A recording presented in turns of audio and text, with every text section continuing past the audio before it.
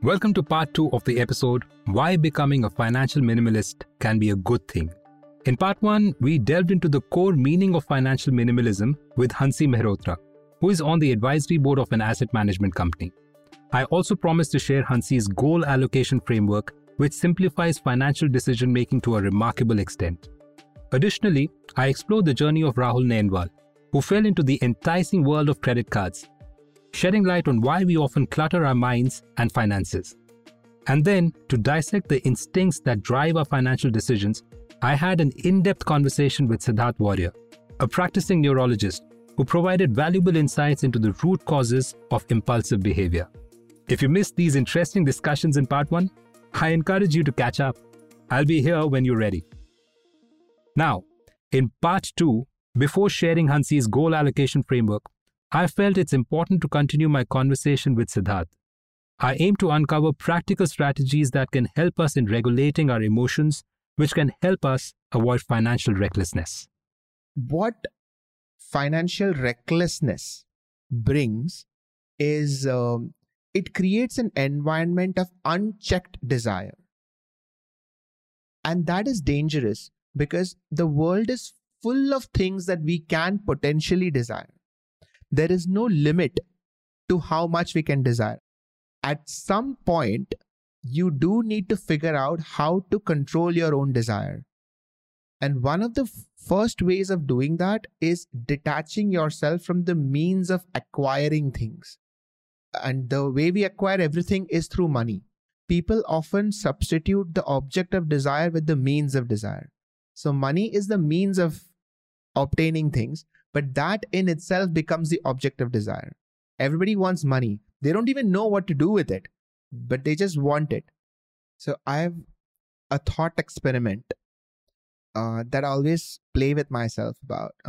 If I get something that increases my self-worth, I ask myself, would it increase my self-worth if I were stuck in an island and nobody in the world would ever know that I have this object with me? Would I still feel better about myself? If so, then it means that I have a personal connection with that object and that object reflects who I am. If not, then I'm doing it just so that other people will tell me that I'm worthy. So if I am stuck in an island, very honestly, I don't think I would care if I have a BMW or a Maruti or a Honda. I don't think it would matter so much to me. But I know that it would matter if I'm living in Bombay. So what can we do to untangle ourselves from this trap? One thing that really helps is if you have a very clear idea of where you are going, then you might still take detours, but you'll know that they are detours. When I think about impulsive behavior, I always think of how clear is your purpose or how clear is your identity to you and how seriously do you take it. So over a period of time, I have started taking my identity quite seriously. And if I have to add another facet of identity to myself, I take that up as not a light project. I'm not going to turn into a board gamer overnight because I feel that if I take it up, that's going to be a lifelong thing. So having that sense of overarching purpose of who you want to be definitely helps you from deviating too far away. And that's where it gives you that sense of inner calm that, okay, this is who I am and this is what I want to do. And so even your experimentations have a sense of logic and reason.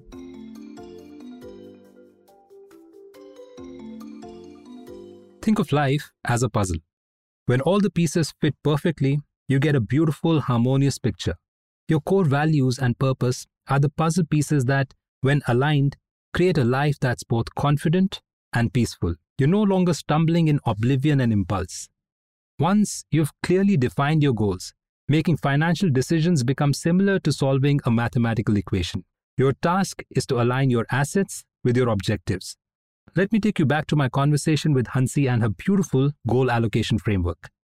So what you do is you list all of your goals and then you list all of your assets and you put them roughly against each other. So you offset them or you match them. So you say, okay, so what are my goals? One goal is that need to be prepared should something bad happen. That's my first goal. For which, what do I need? I need an emergency fund and I need insurance. I need both. I need to mitigate, and then I also need to ensure that should something still go wrong, that there is a sort of backstop. So therefore, in my sort of analogy, I've compared that to laying the foundation of a house. So building wealth is like building a house. And the first thing you do is you assess the lay of the land. You say, okay, what is my knowledge? What is the environment around me? Based on that, you pick a good location and you say, let me put down a foundation. So this is the emergency cash and the protection. I'm quite liking this analogy, Hansi, of laying the foundation of the house. And I'm quite interested in knowing how we build the floors of the house as we progress. The emergency cash will always be invested or should be invested in cash. Okay, something very, very liquid, even if it means low returns. Safe, very, very safe. Then you have your long-term goals. Okay, and then that's what you invest in a portfolio. And then you have your, I need to go for the long goals, long shots. So whether it's achieving a dream career, whether it's starting a business, whether it's getting some ESOPs in a startup, something that if it pays off, gives you immense happiness. If it doesn't pay off, it doesn't affect the rest of your life.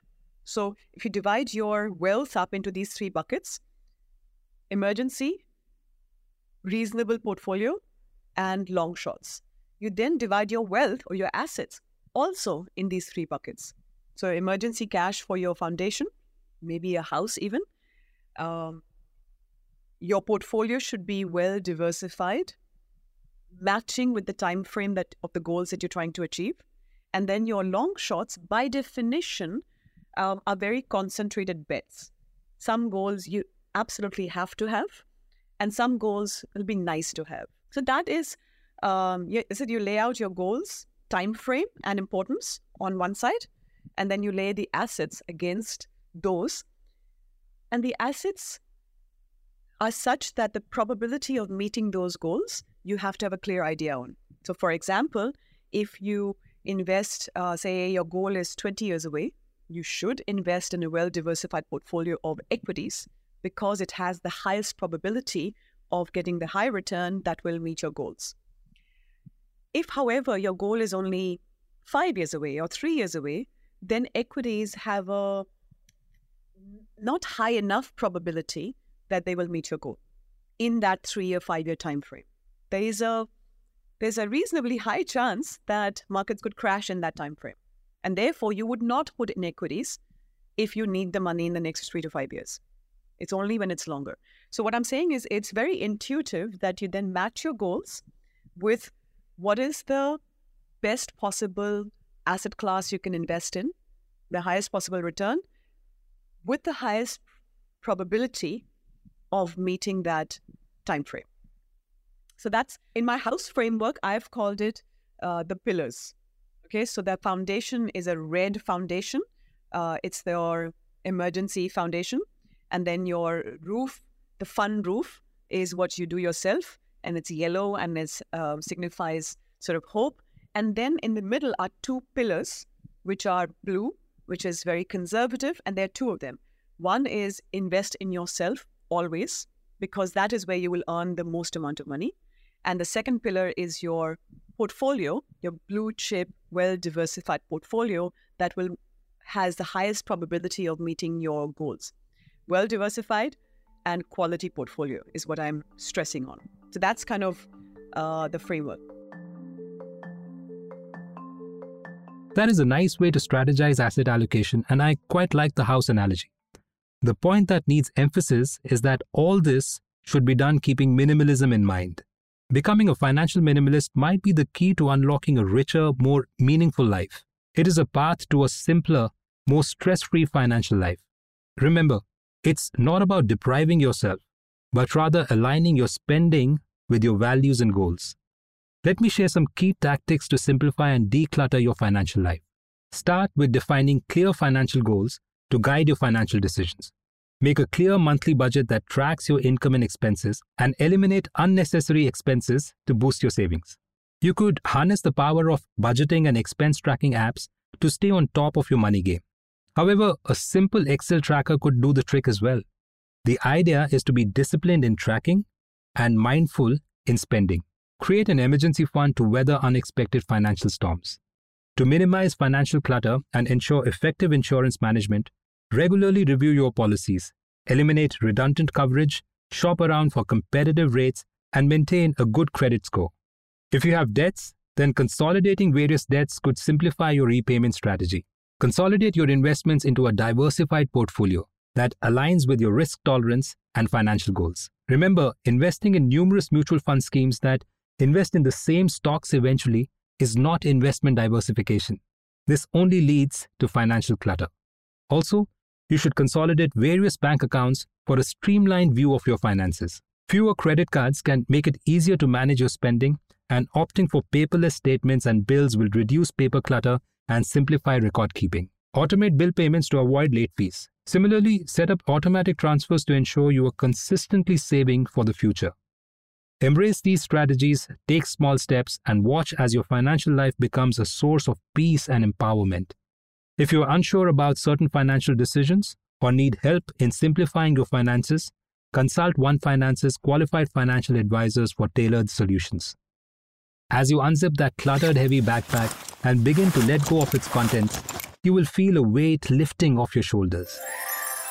Suddenly, you can breathe again. You will realize that in this moment of minimalism, in shedding the unnecessary, you are opening up space for something truly extraordinary. Thank you for tuning in. If you found this valuable, then help us spread the message, and until next time, stay financially empowered. This is Temperament by One Finance, produced by Wine Studio, and I'm your host, Ashish Chavla. Investment in securities market are subject to market risks. Read all related documents carefully before investing.